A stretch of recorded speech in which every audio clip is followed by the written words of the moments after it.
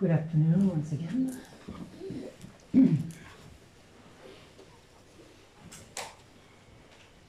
In that chant,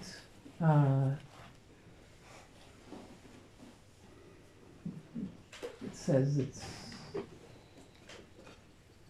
rarely encountered. Doesn't mean it's rare, just means we don't usually see it or hear it. And part of the reason why we don't usually hear it or see it is because we're not paying attention.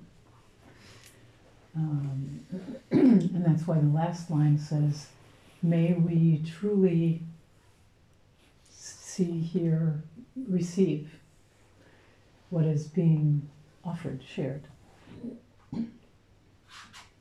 And that applies to listening to a talk like this, but it also applies to studying a text, chanting something, to every moment. It involves, when you're working in the kitchen, when you're cleaning the toilets, when you're walking by yourself. It involves being open to receive whatever arises, whatever presents itself.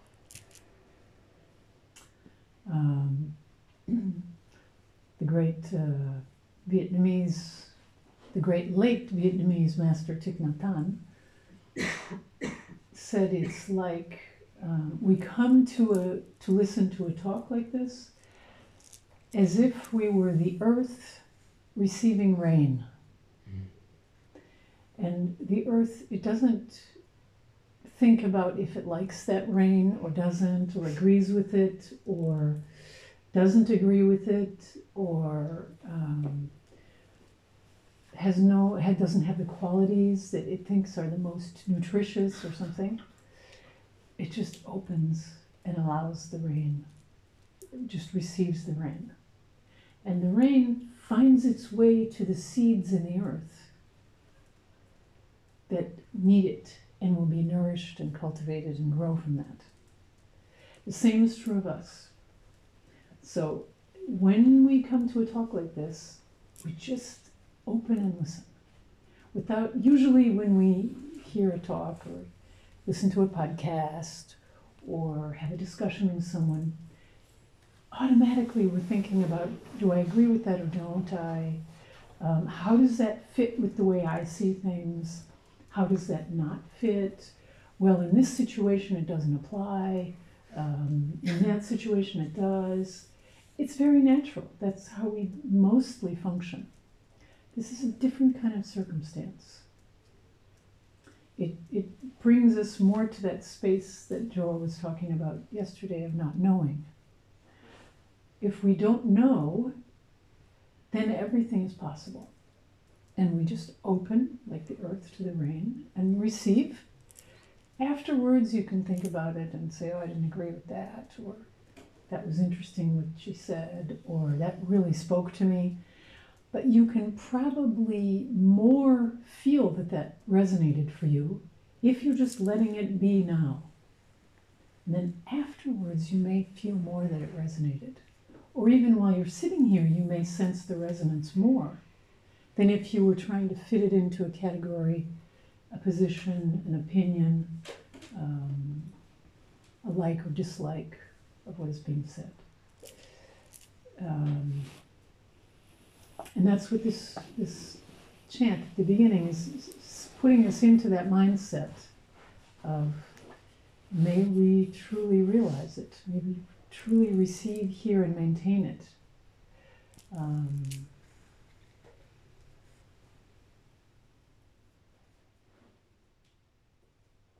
And this, we can also practice this in our relations with others. So you're having a discussion with someone and you can put that same thing into practice. Just opening your heart to what they're sharing with you and just receive it.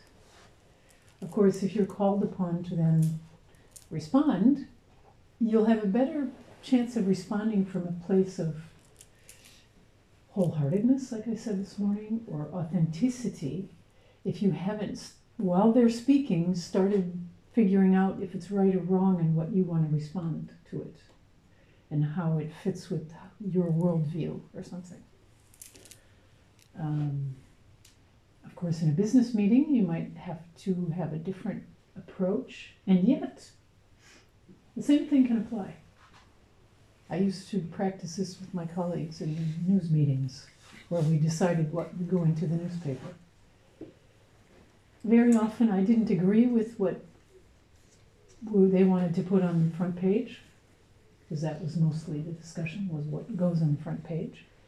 What are the 6 most important news pieces of the day to put on the front page?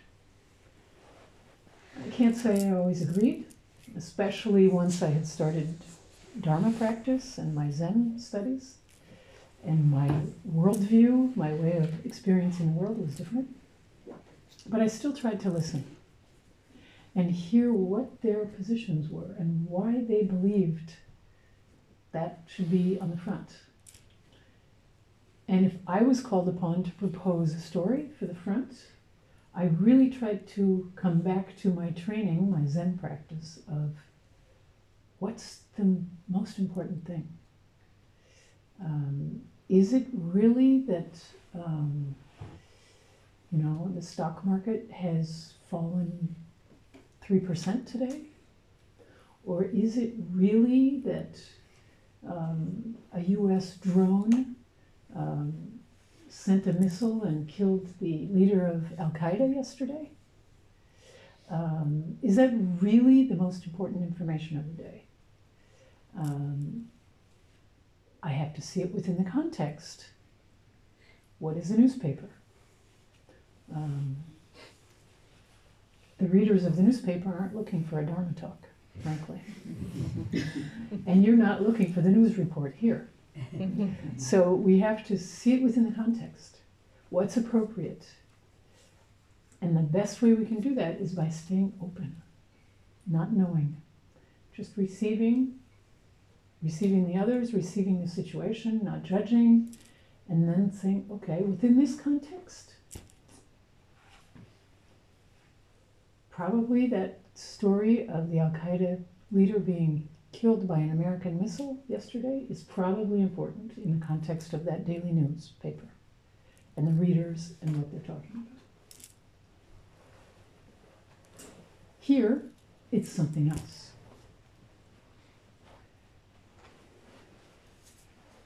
For us, that's not what the news of the day is, the Al-Qaeda leader. In this place where we are, in this practice we're doing here today. So what is it then? What is the news of the day for us? For each of us, it's probably something different. As Thich Nhat Hanh also said, no teacher can give you the truth, can find the truth for you. Only you can.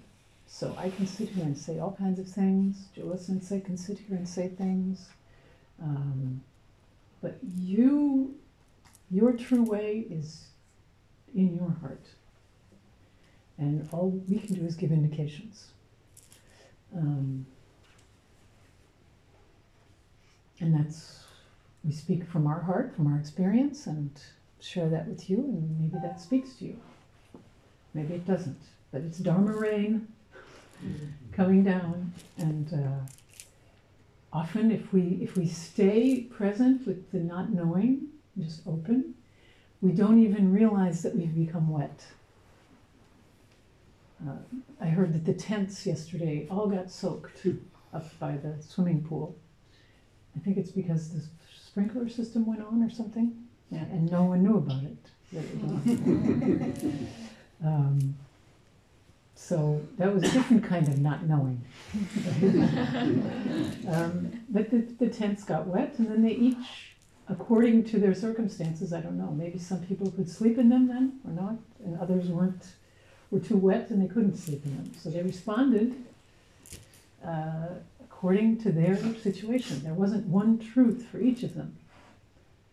It was one event of the sprinklers, but then each tent was in a different place, and each person had different, maybe the tent was open and the water went straight in. maybe the tent was closed and the water didn't. I don't know. I don't really know what happened, but I was present from a distance to all the activity going on around it because I was giving interviews and I could see up where they were and they were all very active.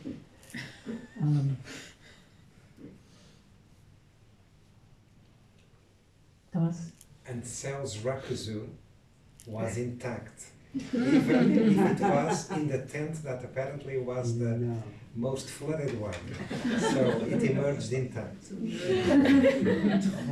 Not wet at all? Nothing? Not wow. I had a place with 20 centimeters water. Yeah. And the rakuzu was in the paper. Amazing. Holy sacred. Wise woman. She knew where to put it. I bring it inside because I don't believe. Well, I'll be honest with you, Seo, when I brought it from Paris, Seo gave this to me last summer, her officer. And we were supposed to do this ceremony long before, but there was COVID and all kinds of things. And when I was putting it into my suitcase, I thought, hopefully my suitcase doesn't get lost. Because it did, Debbie's rakusu got stolen. Some of you know that story. The opposite of your story. She had just finished it, and she'd put it on a shelf in our center in Paris. And like a week or two later, the center was robbed. Someone from outside. Well, we don't know who, I don't think they ever found the robbers. But Crazy. among the things they took, you know, they took like the coffee maker and the kitchen equipment, weird stuff like that. They didn't take the Buddha, which was an antique Indian Buddha, which would have been probably the most valuable thing in the place. Well, in terms of money. In terms of value, Debbie's was probably the most valuable. I agree. And they had all these we had all these rakusus. We all left our rakusus there, and you know, all these. This was there. All of my other ones, Joa's, everyone's rakusus were there, and they took 2 rakusus. They took Debbie's, which had nothing written on it, which was brand new, just this plain black rakusu, brand new, and they took someone else's. We don't know why that other one was taken. Actually, for her, it has great meaning because she wanted to. She was ready to stop practicing, and for her, it was the signal that that was right. That was appropriate. But We never know. we never know. We respond to the circumstances. I think they wanted the plastic bag, now that you're telling me. It was in a plastic bag. And so they probably just took the There's plastic 2 bag bags. and what was in it. Yeah. It was a good thing for me. Yeah. That's right. So we just never know. We can't plan really because, you know, we don't know where the water's going to go, or we don't know when the robber will come.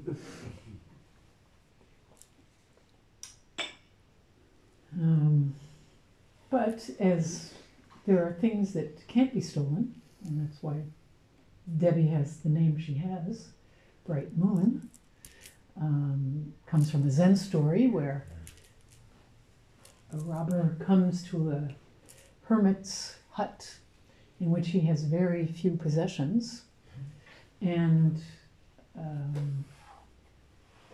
later that night the hermit comes back and sees that everything is stolen and looks out his window and said, oh, he could not take the bright moon. And the moon is very symbolic in Zen, the true self, who you truly are. And so it was very appropriate. I responded to that situation and gave that name to Debbie. She might not have that name had her rakusu not been stolen. And to even make the story more unreal is the woman who helped her make her rakusu, who I had no idea what her Dharma name is. We found out later her Dharma name is Bright Moon. Yeah, It's kind of weird, huh? Very tricky. Anyway, all of this just to say that we come here and we just receive. And when I am sitting here speaking to you, I'm doing the same thing. I'm just responding to the situation and listening to what arises. And it was a difficult training with my teacher to learn to do that. And Joe can probably understand because he's had the same training of not preparing and really listening to your heart. You will go to some Zen groups where they will have written their whole talk and they will basically sit there and read it to you. It's not at all the same thing. I'm sure it's valuable and we can learn great things from it. In our lineage, though, we tend to try to stay as true as we can to just what arises in this moment and trust that what arises will be appropriate. In that spirit, funny how it came around to that, I brought this story that I read during the break, from a little book that's called the Bernie Koans. And it's the successors of the Zen teacher Bernie Glassman. After he died, they shared stories among each other, stories about him and situations, and presented them as koans. Because actually that's what koans are. They're stories that come from people's practice and that have then been transmitted through the centuries. Most of the classical ones come from the 9th century in China, which is considered the golden age of Zen. But there are modern ones, and there are even very modern ones in other collections. So these are modern ones. And this one, instead of reading, sometimes they don't really work like our usual koans do. So I'll read what is considered the commentary, but actually it's just a little background on Bernie and then a little koan at the end. So, before Bernie became a Zen master, he was a rocket scientist. So Bernie Glassman was, our lineage began in America, our modern era, began in the Los Angeles Zen Center with a Japanese man, Maizumi Roshi, and his first student and disciple and successor was Bernie Glassman, an American Jewish guy from Brooklyn. So, before Bernie became a Zen master, he was a rocket scientist. When he met his teacher, Maizumi Roshi, he was working at McDonnell Douglas as an aerospace engineer on a project to put a man on Mars. McDonnell Douglas is this huge aerospace industry company. Bernie was a gifted mathematician with a PhD in applied mathematics and was well versed in the esoteric language of science. He was only one of the few people in the West at that time, so this would have been the 60s, the early 60s, who had a rigorous training in both science and Zen, holding a unique position to see the similarities and differences between these two worldviews. In a piece entitled Space-Time, Mu is koan, published in 1975 in the ZCLA Journal, he laid out an argument that science could not completely specify the nature of reality, as it was beyond the ability of language and concepts to do so, including the language of mathematics. It's too bad Laurent isn't here. He might have a different opinion. The implication was that science, as a worldview, is incapable of providing an ultimate truth regarding the nature of reality. Sorry, Annie, repeat this last one, please. What Bernie was saying was that science, as a worldview, as a view of the world, is incapable of providing an ultimate truth regarding the nature of reality. It can explain a lot of things, but the nature of reality, it cannot provide ultimate truth, as Bernie says. So in one of the books he wrote, Bernie described his deep realization of oneness and interconnectedness of life while he was carpooling to work with his colleagues at McDonnell Douglas. So carpooling means, maybe, do you know what that means? Car sharing. People car sharing, covoiturage. So every morning in Los Angeles, Hitchhiking? No. no, like a group of people get together and say we're In the going to the car. same job, so we go together in the car. Ah, okay. Right. What? Like a ride sharing or something. Yeah. But at that time, it was not. Of course, there wasn't internet, and you couldn't do it with apps and things. So you just did it with your colleagues or something, or your neighbors. And in Los Angeles, this was a big thing because the traffic is horrendous in Los Angeles, and everybody drives everywhere. So he was riding with his colleagues to work in the aerospace industry, stuck in traffic on the Los Angeles freeway, which was terrible, and sitting in the back seat, and looked around and saw everyone else stuck in their cars on the Los Angeles freeway on their way to work. And this was a great awakening for him. And imagine. It's possible anywhere. His deep realization of oneness and the interconnectedness of life came on the Los Angeles freeway in the middle of a traffic jam at 8:30 in the morning, or probably earlier. And when he had that realization, the result of that experience was he vowed to feed all the hungry ghosts in the world. Having seen that, having seen how uncomfortable everyone was, how much suffering that was, not just sitting there stuck in the traffic on the Los Angeles freeway, which is probably one of the worst experiences you can have. Not only that, but he saw the deeper suffering, the deeper disease, the deeper malaise of not realizing the nature of reality and the interconnectedness. And when he saw that, he vowed that he would feed them. He saw them as hungry ghosts. That's a realm in Buddhist cosmology. It's the realm of the hungry ghosts.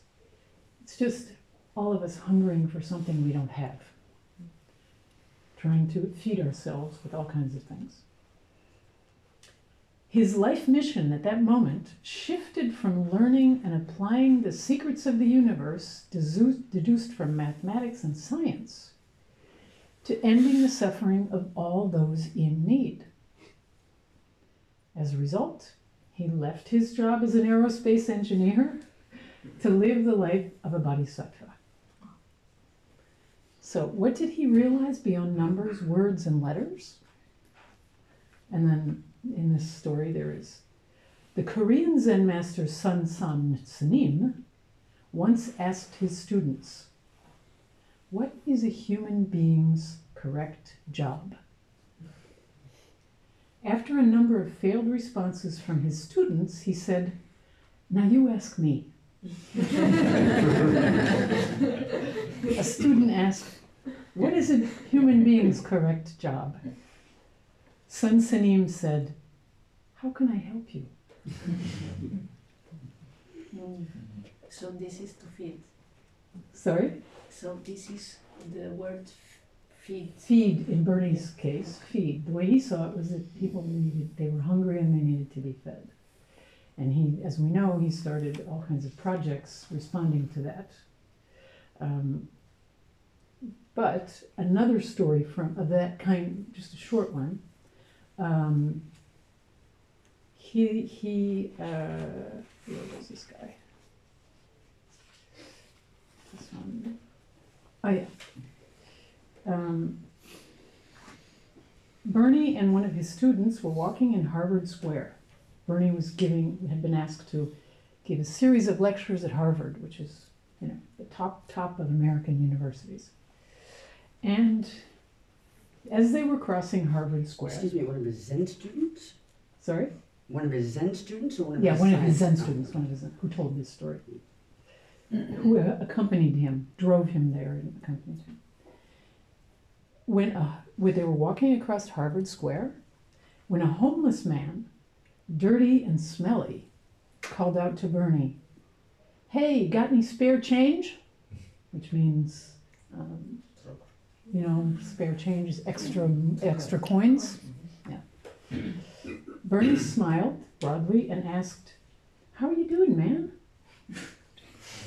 Bernie asked if he had slept out the night before, in parentheses, in quote marks, meaning had he slept outside that night. A lively conversation ensued, as if they were two old friends who hadn't seen each other in a long time. After a few minutes, Bernie offered the man his hand and wished him well. Delighted, the man thanked Bernie for taking the time to speak with him. That was Bernie's way of feeding, in that moment, feeding that man. The man called out to him. I don't know, Bernie didn't have any money, or Bernie never had any money. He was really good at using other people's money, but and I don't mean that negatively. He just was a good fundraiser, and he put that money to work to serve people. So, he responded to that situation, and that man needed something. Bernie responded by offering him a conversation, shaking his hand, relating to his situation. Bernie, who led street retreats and slept on the street himself sometimes, knew what it was to sleep out, to sleep in the street, acted like he was his old friend. And the man thanked him for that. So when we say we respond to the situation, it's not always like we think it is. It comes from that place of not knowing. Bernie didn't know he would meet that guy. He didn't know what that guy would say. He didn't have a scenario or a routine of how he responded to people. He really tried to stay with just what it is. Like we sit here and we just receive what's being said, and then we respond. And our practice is great training for that. We're just sitting here on our cushions and receiving what arises. Trying not to grab onto that thought and chew on it, or push away that other thought and try to get rid of it, or not dwell on the fact that we're sweating and hot and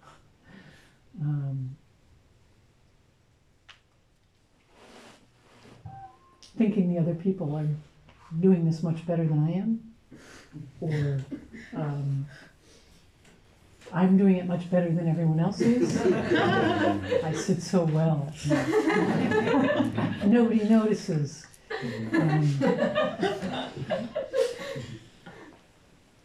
Just sit there. Just sit there. So maybe when Bernie was sitting in the back of that car on the Los Angeles freeway, he was just sitting there.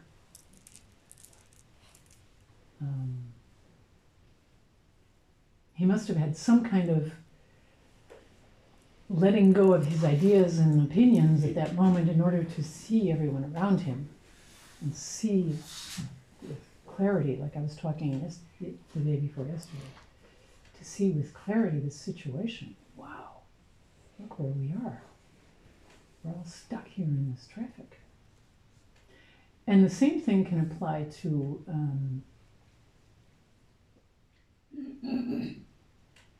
the greater ills, you know. So we've been talking about the climate crisis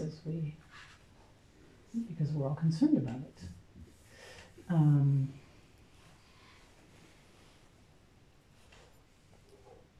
And I remember Bernie once saying, and just thinking about, I studied with Bernie, and I remember him saying, thinking of him just because of this, when we were at Auschwitz and on a retreat, and in the evening one night, there was a rabbi who was leading us in Hebrew songs and chanting and things. And it was a big, huge group, you know, 200 people, and from all over the world, survivors of the Holocaust, children of German soldiers, people like me who had nothing really to do with it, except that we're all interconnected. And spontaneously, this rabbi, his music was so intoxicating, and we were singing it and chanting it. Spontaneously, everyone got up and we started dancing. And he, you know, this kind of like Hebrew Jewish dance that he was leading us in. There were some people who were very upset with this. And that the next day in a meeting of kind of the leaders of the retreat, a lot of people expressed their distress and how you can't do that at Auschwitz. This is disrespectful and inappropriate, and how can you do that? How can this happen? And it should never have happened. And some guy leaned over to Bernie and said, "You have to fix this." And Bernie said, "I'm not here to fix things. I'm here to bear witness, to listen." And adding that there are no utopias. So even we had this utopian vision that, thinking, Eduardo has done a lot of work with utopia.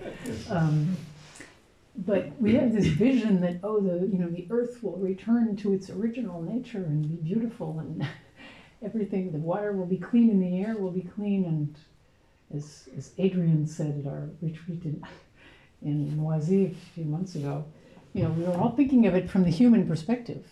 Maybe we will eliminate ourselves. Our species may disappear, but we're not the center of it all. The rest of it may go on and do something else, but the humans will be eradicated because we did it to ourselves, maybe. So this utopian view of how it should be, like I said the other day, it keeps us from being with what is. So in Bernie's case, this utopian vision this guy had of we should do this and we shouldn't do that, there was great healing in that singing we were doing. And there was great, we were singing in this place of so much suffering, not only for Jews, but for the gypsies and the gay people and the communists and the resistance and the Germans who were perpetrating there's great suffering in imposing so much suffering on other people. So there was great healing in this song and dance. At the same time, Bernie was acknowledging that he was bearing witness to the suffering of the people who didn't like it. He wasn't saying one is right and one is wrong. He was welcoming, giving them all the space to express it. And I think the next night, maybe, there was an opportunity for the people who disagreed with it and didn't like it to come forth and express what they had felt and their deep pain around it. Again, we just don't know what will arise. And we can better respond to what arises if we just listen. If we just receive like the earth receives the rain.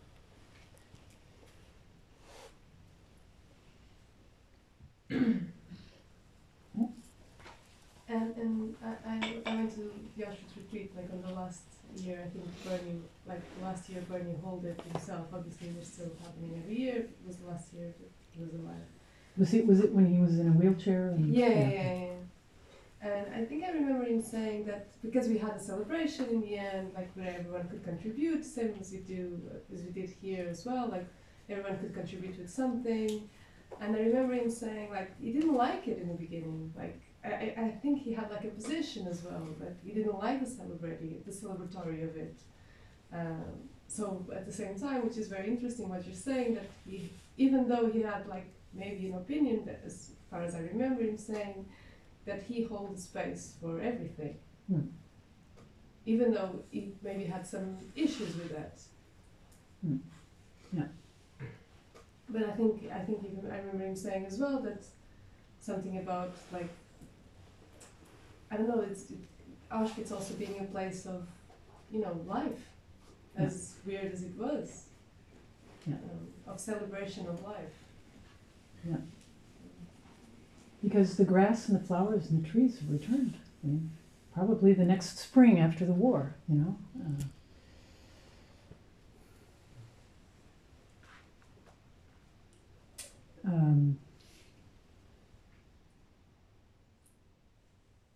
didn't really intend to talk about all of this, but that's what came up. Because I guess, hearing all these stories in these extreme situations, but the same thing applies in every moment. Every moment is the whole of life. Every moment is the universe. And we are all one with one another in every moment. The interconnection of life is every moment. So we can apply this. This is really practical teaching, really practical experience we gain here by sitting here on our cushions and doing this together, and eating together and walking together, and with Miguel's suggestion of let's all take that first step together.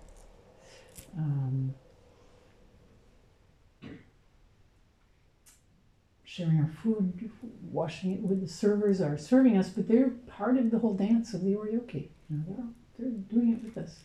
Unfortunately, we're not there to serve them after. Maybe we can serve them in other ways. I don't know. That's why we answer them with a bow, because we're grateful for their offering, their service.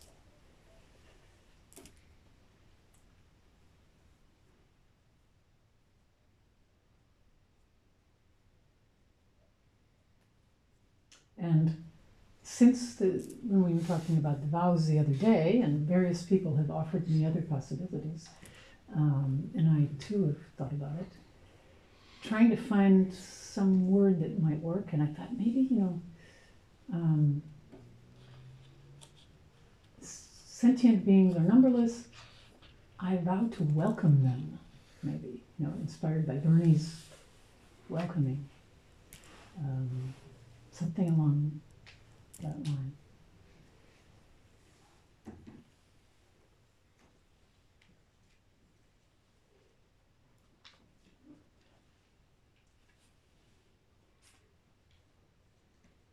Yeah, that is very beautiful because it takes out the kind of savior, hero bodhisattva. Como é que se diz armadilha? Trap. Yeah, good word, trap, because it can be a trap. They think, we have to save everyone. Yeah. And it's good too, because the sentient beings are numberless. I vow to save them. Then you mentioned serve, then see them, so freely. Pay attention. Pay Pay attention. attention. It's welcoming. And I've been thinking of it, and I figured myself as I am aging, I cannot go on saving. I was thinking about the animals I used to bring them and save them. I cannot save them. They are big. I try to serve them when possible. And I stood on the see them, because I continue and go on seeing them. And I thought, well, for me, and today when I lost my eyes, aging, if I still there, welcome there. Yeah, it's good for me. It works. Yeah. And as we are as well sentient beings, are we in a special place to see the other sentient beings, or we are all seeing each other's? Because I don't think we have a central place to look from that special place to save or look or welcome all sentient beings, because we are we are also as sentient beings, sentient being. Exactly. So of course we need to start with ourselves and see ourselves. And when we truly see ourselves, we see that I and the other are not different. And you know, it's like sometimes we say we can't possibly see the universe because we are the universe. And yet we can see each singular manifestation of it. And so if we see our singular manifestation of the universe or of this being, then we can truly see the other manifestations and appreciate them for what they are. Different and yet one. You know, another thing Bernie used to say was, the only thing we have in common are our differences.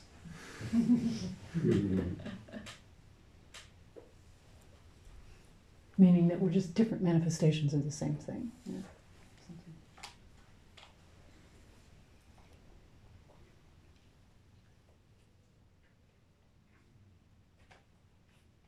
And if we truly see it, this answer now asked me, and the master said, how can I help you?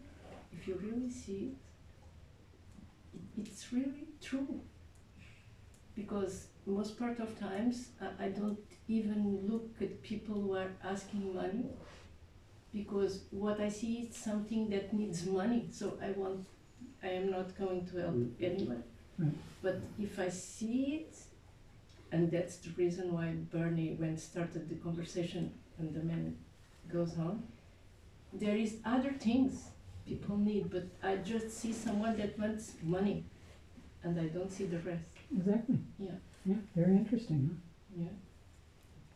Well, and you can apply this, so, you know, the question was, what's the best job for a human being? Well, we all have our jobs, right? We all have work that we have to do in order to feed ourselves and our families and whatever. But in your work, in your job, you can ask yourself that question. How can I help you? I know myself as a journalist, it became, how can I help the readers? How can I best serve the readers? So whatever information I was asked to transmit, how can I best do my research? How can I best choose which story is for them, to serve them? It became serving the readers instead of serving me, my ego, getting my name on all the stories, climbing up the ladder, being higher up in the chain than my colleagues, winning discussions, you know, making my colleagues agree with me or something. It changed completely when exactly that. How can I serve you, the readers? And you all can have things like that in your own work. How can I serve this moment? How can I serve my colleague? How can I serve the client? I mean, I have no idea what all your jobs are, but yeah, getting more and more close to express love, which is not so easy. Yeah. We feel love, but then express it, it's sometimes. Yeah. Because, like it says on the back of this rakusu, that the wildflower Sangha made for me and gave me, my teacher wrote this on the back, the mind creates the abyss, the heart crosses it. Yeah. So it's the mind that has a hard time. expressing love or seeing the oneness, the heart crosses over that abyss, that separation.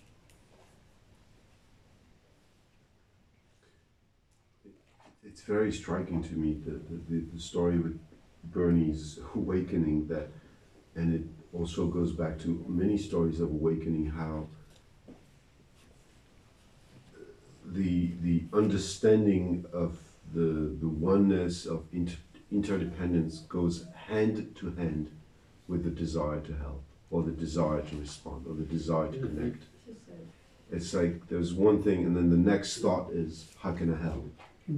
And it's, I mean, and also in the story of the awakening of the Buddha, he's like, oh yeah, I've discovered this thing, and then he feels it's going to be too complicated, but then really what pushes him to do it is just compassion.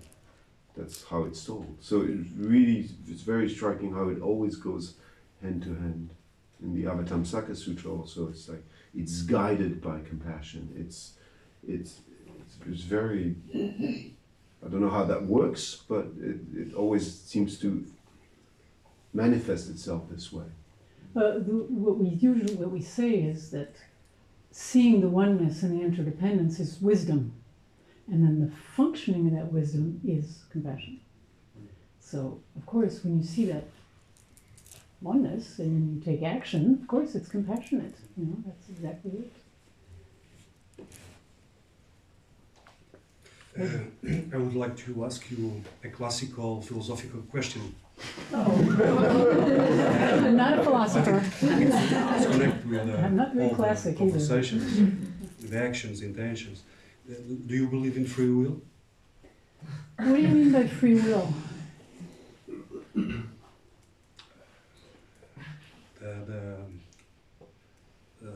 Is the candidate that you have the capacity to choose Every moment, yeah.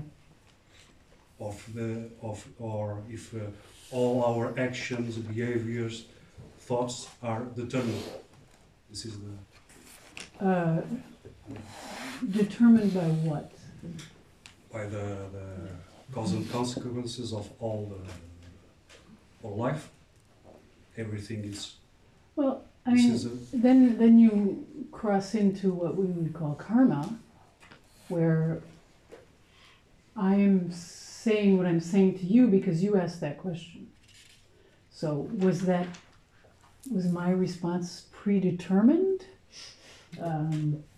Some philosophers think that everything is determined.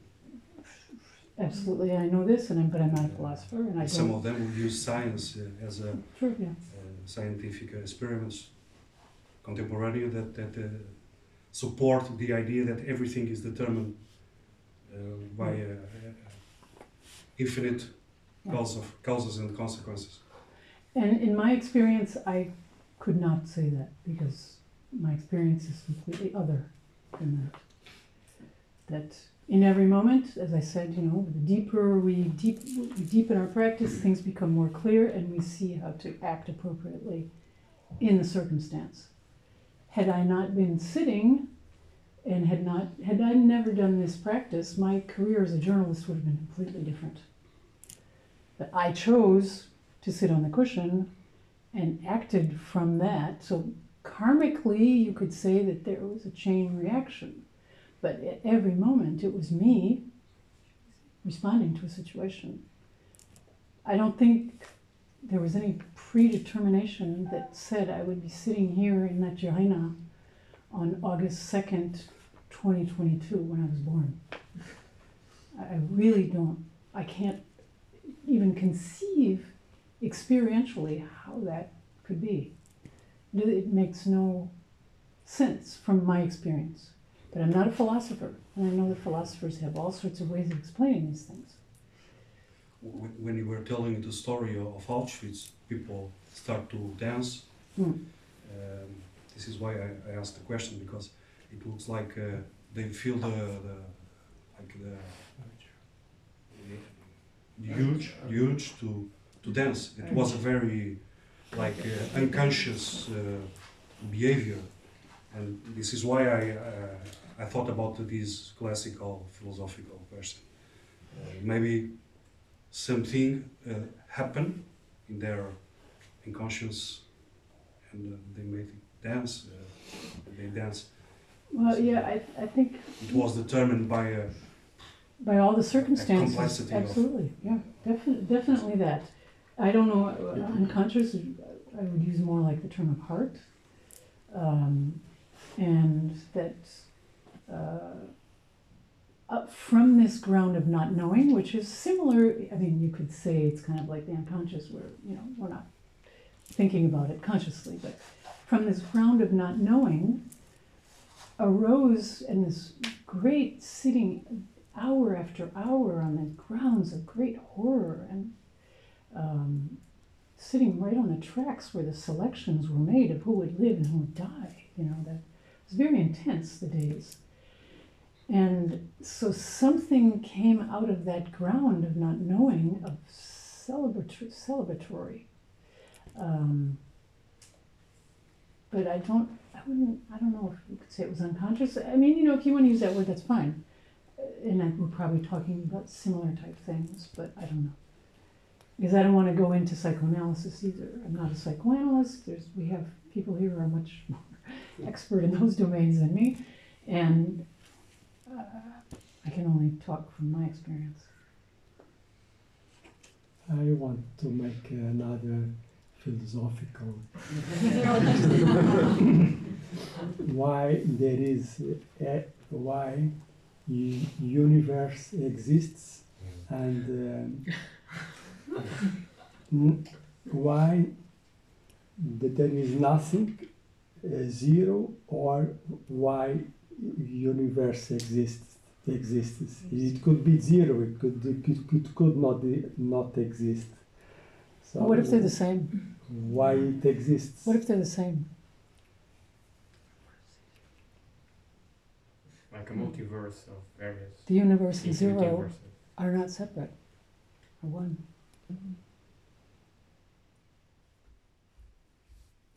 That's not a philosophical response, because I can't respond philosophically.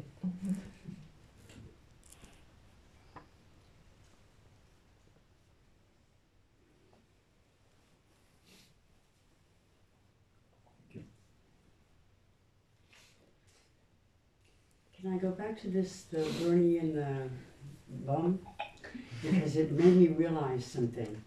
In 2000, ways back, Michel Dubois-Roshi and the rest of us made an association for the distribution of food on Sunday, it seemed to me. 500, 600 bums or exiles, all kinds of different people came, and Michel Dubois did everything by hand. This wasn't canned food. He actually cut up carrots for 600 people. And so I was very involved in this, and so were a lot of other people. And he came back again and again saying, well, not the purpose is not the food. He didn't say that, but he said one of the main things that will come out of this experience, and it was so true, is you will get to know these people, because we ate with them. And they were scary, and they were dirty, and they had crap jumping off their clothes, and they didn't have any teeth, but we ate with them, and then you relate with them, and then you're not afraid of them, and then when you see one in the metro, you kind of go, oh, hey, I know you. And that was the most amazing part of the experience, really, was to have a personal relationship with somebody who used to really frighten me. Yeah. But I don't know if that was a reference to Bernie. Probably it did. I don't know. Probably. I never thought about it before. Because Michel did study with Bernie Because too. Michel studied with Bernie. It probably also came from Michel's experience. Michel is a great heart, you know, and it's true, as you say. You know, think of all the times when we're so afraid of someone who looks strange, who doesn't look like us, who doesn't share the same views, who, you know, who maybe is a stockbroker and we're not a stockbroker. But if we really sit down and talk to that person, you know, there's something we can meet them, yeah. And that comes from staying open, being like the ground that's receiving the rain. But that was hard. I was there in some of that in those early days, and that was hard. Yeah, it was. You know, it's fun too. We laughed a lot. He's still doing it, Michelle. Yeah. I just want to make a very, very quick comment. I just want to say it's interesting, this image of the earth receiving the rain and us being here receiving the Dharma rain. Whereas of course also because of climate change there's droughts all over and the earth is receiving less and less rain. Less and less rain in certain regions and too much in another. Too much in That's other right. ones, yeah. Actually, we have the same amount of water since ever. This was something. The same amount of. We have the same amount of water in the earth since thousands of years ago. This was something that was told a few years ago. Yeah, it's funny. It's not disappearing. We have the same water. It's just unbalanced, the water cycle. And there is really not a lack. It's just too much Out of balance, place. yeah. And this changed me something in my mind. And this million-old water is in your body. Yeah. We're basically just water. Yeah, that's true. but the water is getting polluted Mhm. and not good to drink. Or not good for the marine life, or Yeah.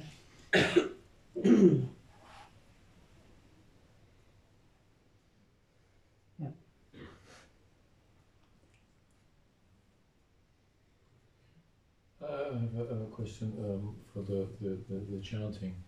If you could explain what a tone for, I don't know what the word tone good one. means. Thank you for bringing up that chant too, because I never said anything about that. And when we do that in the morning, we chant that chant. I'm basically going around the room greeting everyone. It's nothing more esoteric than that. And so I really pay attention to each person I'm passing in front of. And the only one I formally bow to is Joa Sensei, because he is also considered a master in our lineage. And so we chant this, all the suffering that I've created, whether it's through my greed, anger, ignorance, my body, my mouth, my thought, all the stuff I've done. Now I atone for it. So it can sound like very kind of Christian, like repent. Unfortunately, in Portuguese and in French, that's the word that is used for that chant, which is really unfortunate because that's not what it means. So atone means, it's beautiful, the English language. It means at one, put together. So I am at one with it. So I fully acknowledge the stuff I've done. Even if I don't know, that wasn't intentionally trying to cause harm, but maybe I'm not paying attention and I hurt someone, or I took something that didn't belong to me, or any number of ways that we can do harm to ourselves too. I fully acknowledge it, and by acknowledging it, I become one with it, and then it's as if it's cleaned.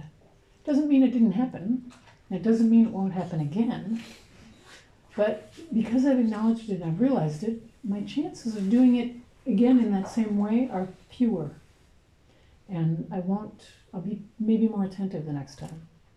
So we chant this kind of just rote, we're not really thinking about what we're chanting, but that's what it's about.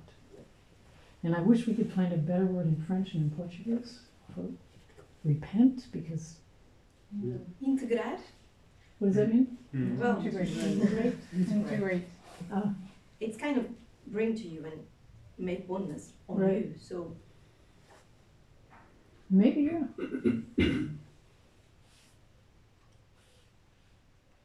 Thomas? It's funny that this came up.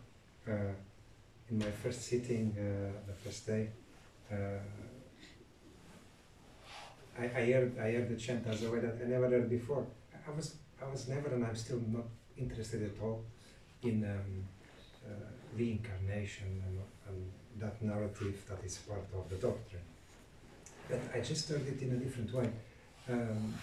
All sufferings created by, and from an impersonal way, impersonal perspective, not me, not my story, but all these sufferings created by this attachment to me, since of all, it's all, everyone, all lives, and from the impersonal perspective, not just atoning for my bad deeds, we are atoning for, we have an opportunity to atone, to bring to wholeness all the sufferings that ever were created because of this attachment to me in my personal life, in everyone's personal life. Just came to me, because sometimes there is this question, what about reincarnation? Well, all sufferings created by me since of old. That's it. Well, and when I hear you say that, I'm thinking also that, okay, my stuff that I've done, but if we look at the impersonal, then, so me, I know that I'm deeply disturbed by the genocide of the people who settled the country where I was born. And I personally was not involved in that. The genocide and the enslavement of people and building an entire country by killing and taking, stealing and then enslaving. But I feel deeply about that, and I try to atone for that, even though personally I wasn't involved.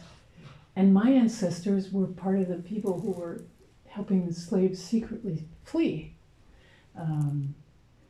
But they also settled farther west and were taking, I mean, all of us were taking land from the people who lived there. And I feel great responsibility in some sense. So the best I can do is just atone for it all and recognize it and acknowledge it and not perpetuate it and see those people, see what the situation is, and maybe it won't happen again. That reminds me of generational trauma as well, and how if we acknowledge it and if we understand it, we stop perpetuating it as well. Exactly. Yeah. Exactly.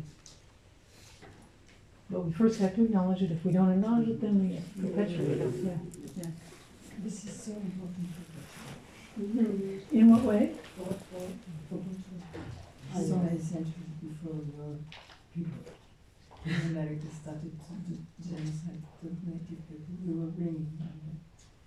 And it's something that I think that collectively we have never assumed up to now. Yep.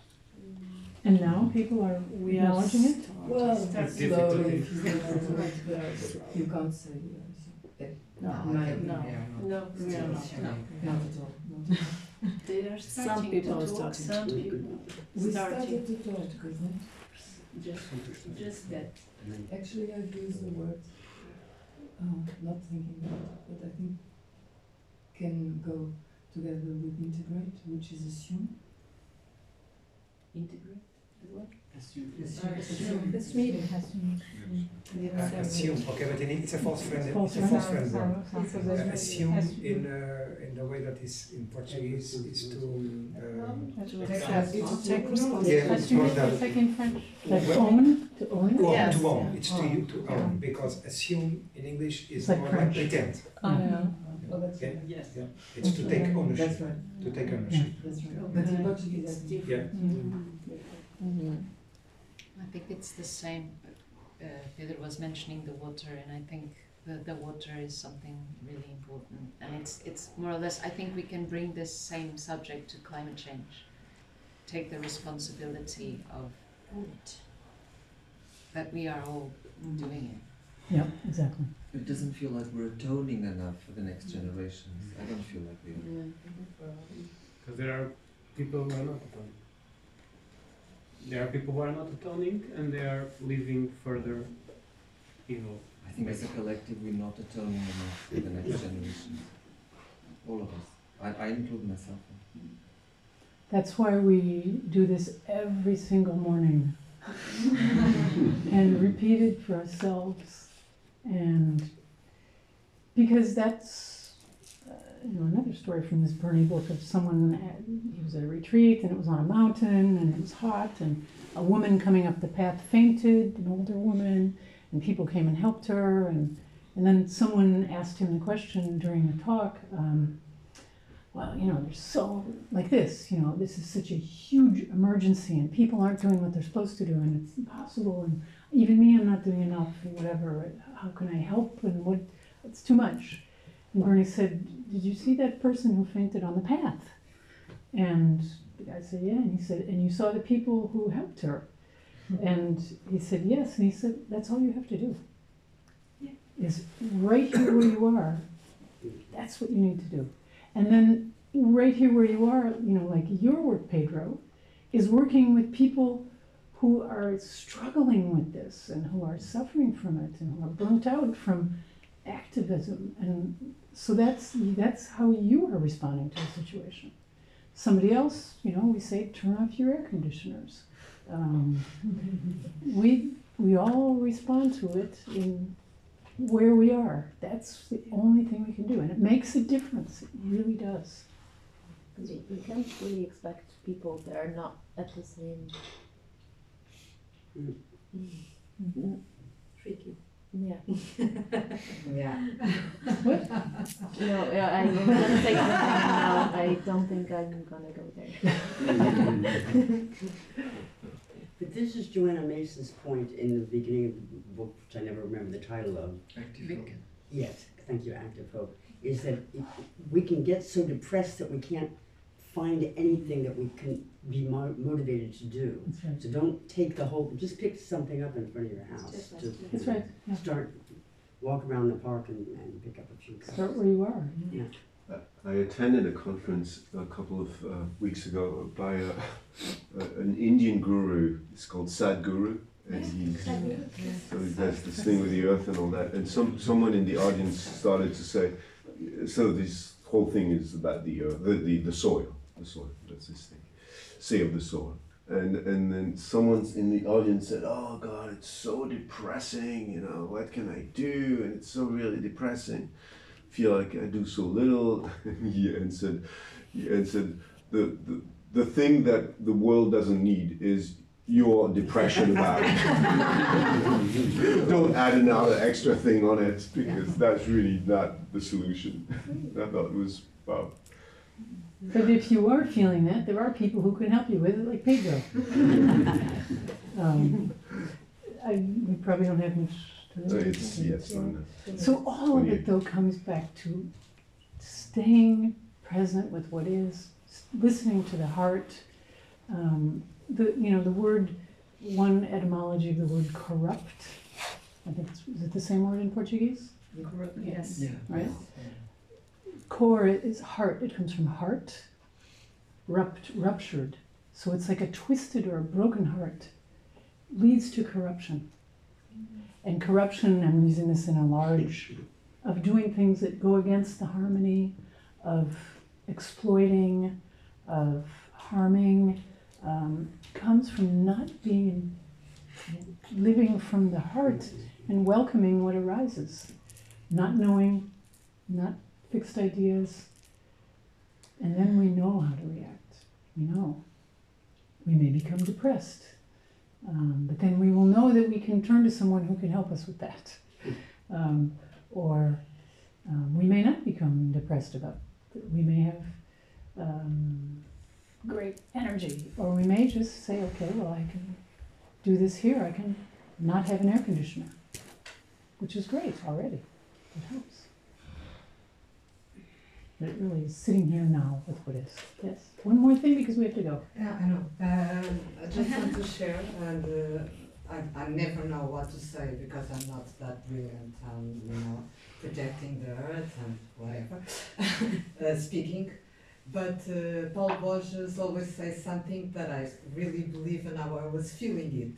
Like I do think we all, by practicing this and practicing Zen, we are practicing some kind of an activism because we are training our presence, our response to what comes up, to feel connected, to let love in, out of love, out of care, out of paying attention, out of welcoming being people. And if we all do this and somehow we pass it on, we can all achieve, I think, that care about water. I'm sorry, waste. I forgot the word he said. And the soil, and I think it's important. Just wanted to share this. Thank you. Sorry for the. And I have one sentence, if I can. I'll say it in one sentence and I'll promise to shut up. Is that okay? I think sometimes when it comes to the climate crisis, getting depressed initially is helping. Allowing yourself to feel depressed a lot is helping. Yeah. Because from then all kinds of other things can happen. So I totally disagree with that other man. And I've said it. I promise to stop you. Okay. It's like recognizing suffering. Yeah. Yes. It's by recognizing Yes. suffering that you really want to get out of it. Yeah. Exactly. Exactly. It's only the first step. So it's all returning to here, now, what is present for you here and now. All about that. That's what we're doing here all week. So keep going.